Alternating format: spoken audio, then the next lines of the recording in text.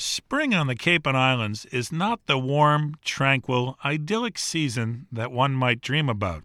It is a cooler, slower season than that experienced by most inhabitants of North America.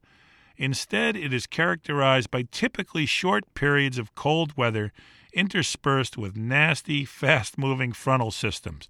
A spring day with raging easterly winds and lots of driving rain can feel just as cold as any day in midwinter.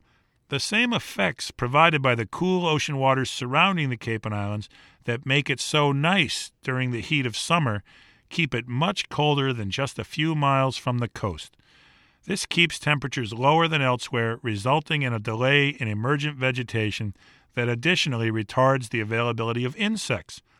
Hence, our area in the spring migration is a decidedly unfriendly place for insectivorous birds. Consequently, evolution has favored living land birds of various species that have survived by migrating north in the spring by staying inland, away from the dangerous coastline. It is an eye-opening treat for a birder accustomed to birding the Cape and Islands in spring to go visit the middle of the country in early May.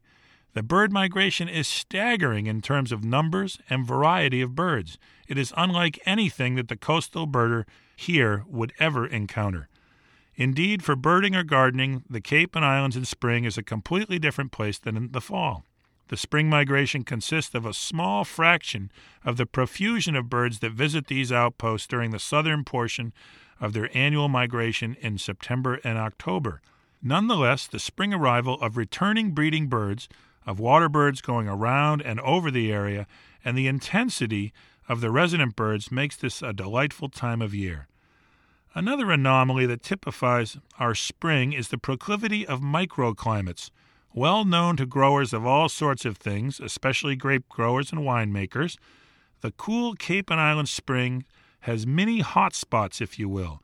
These sheltered and south-facing places are sometimes fully 6 growing weeks ahead of less sheltered areas or ones closer to cold ocean water. The downtown sections, especially on the islands and outer Cape, and many isolated and private homes and yards have created their own microclimate that flowers and greens up far earlier than surrounding landscapes. These are enormously attractive to migrant bird species and are the most productive spring birding areas. Returning breeding birds have been making themselves heard and seen.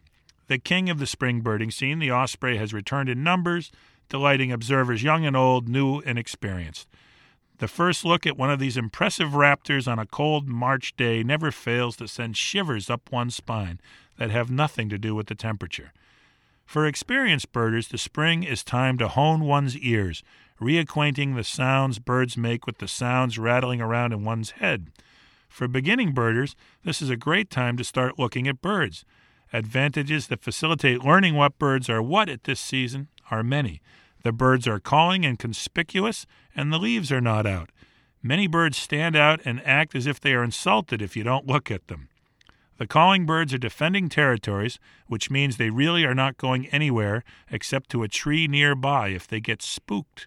With a little patience and practice using one's binoculars, you will soon be identifying with confidence the birds in your neighborhood or yard.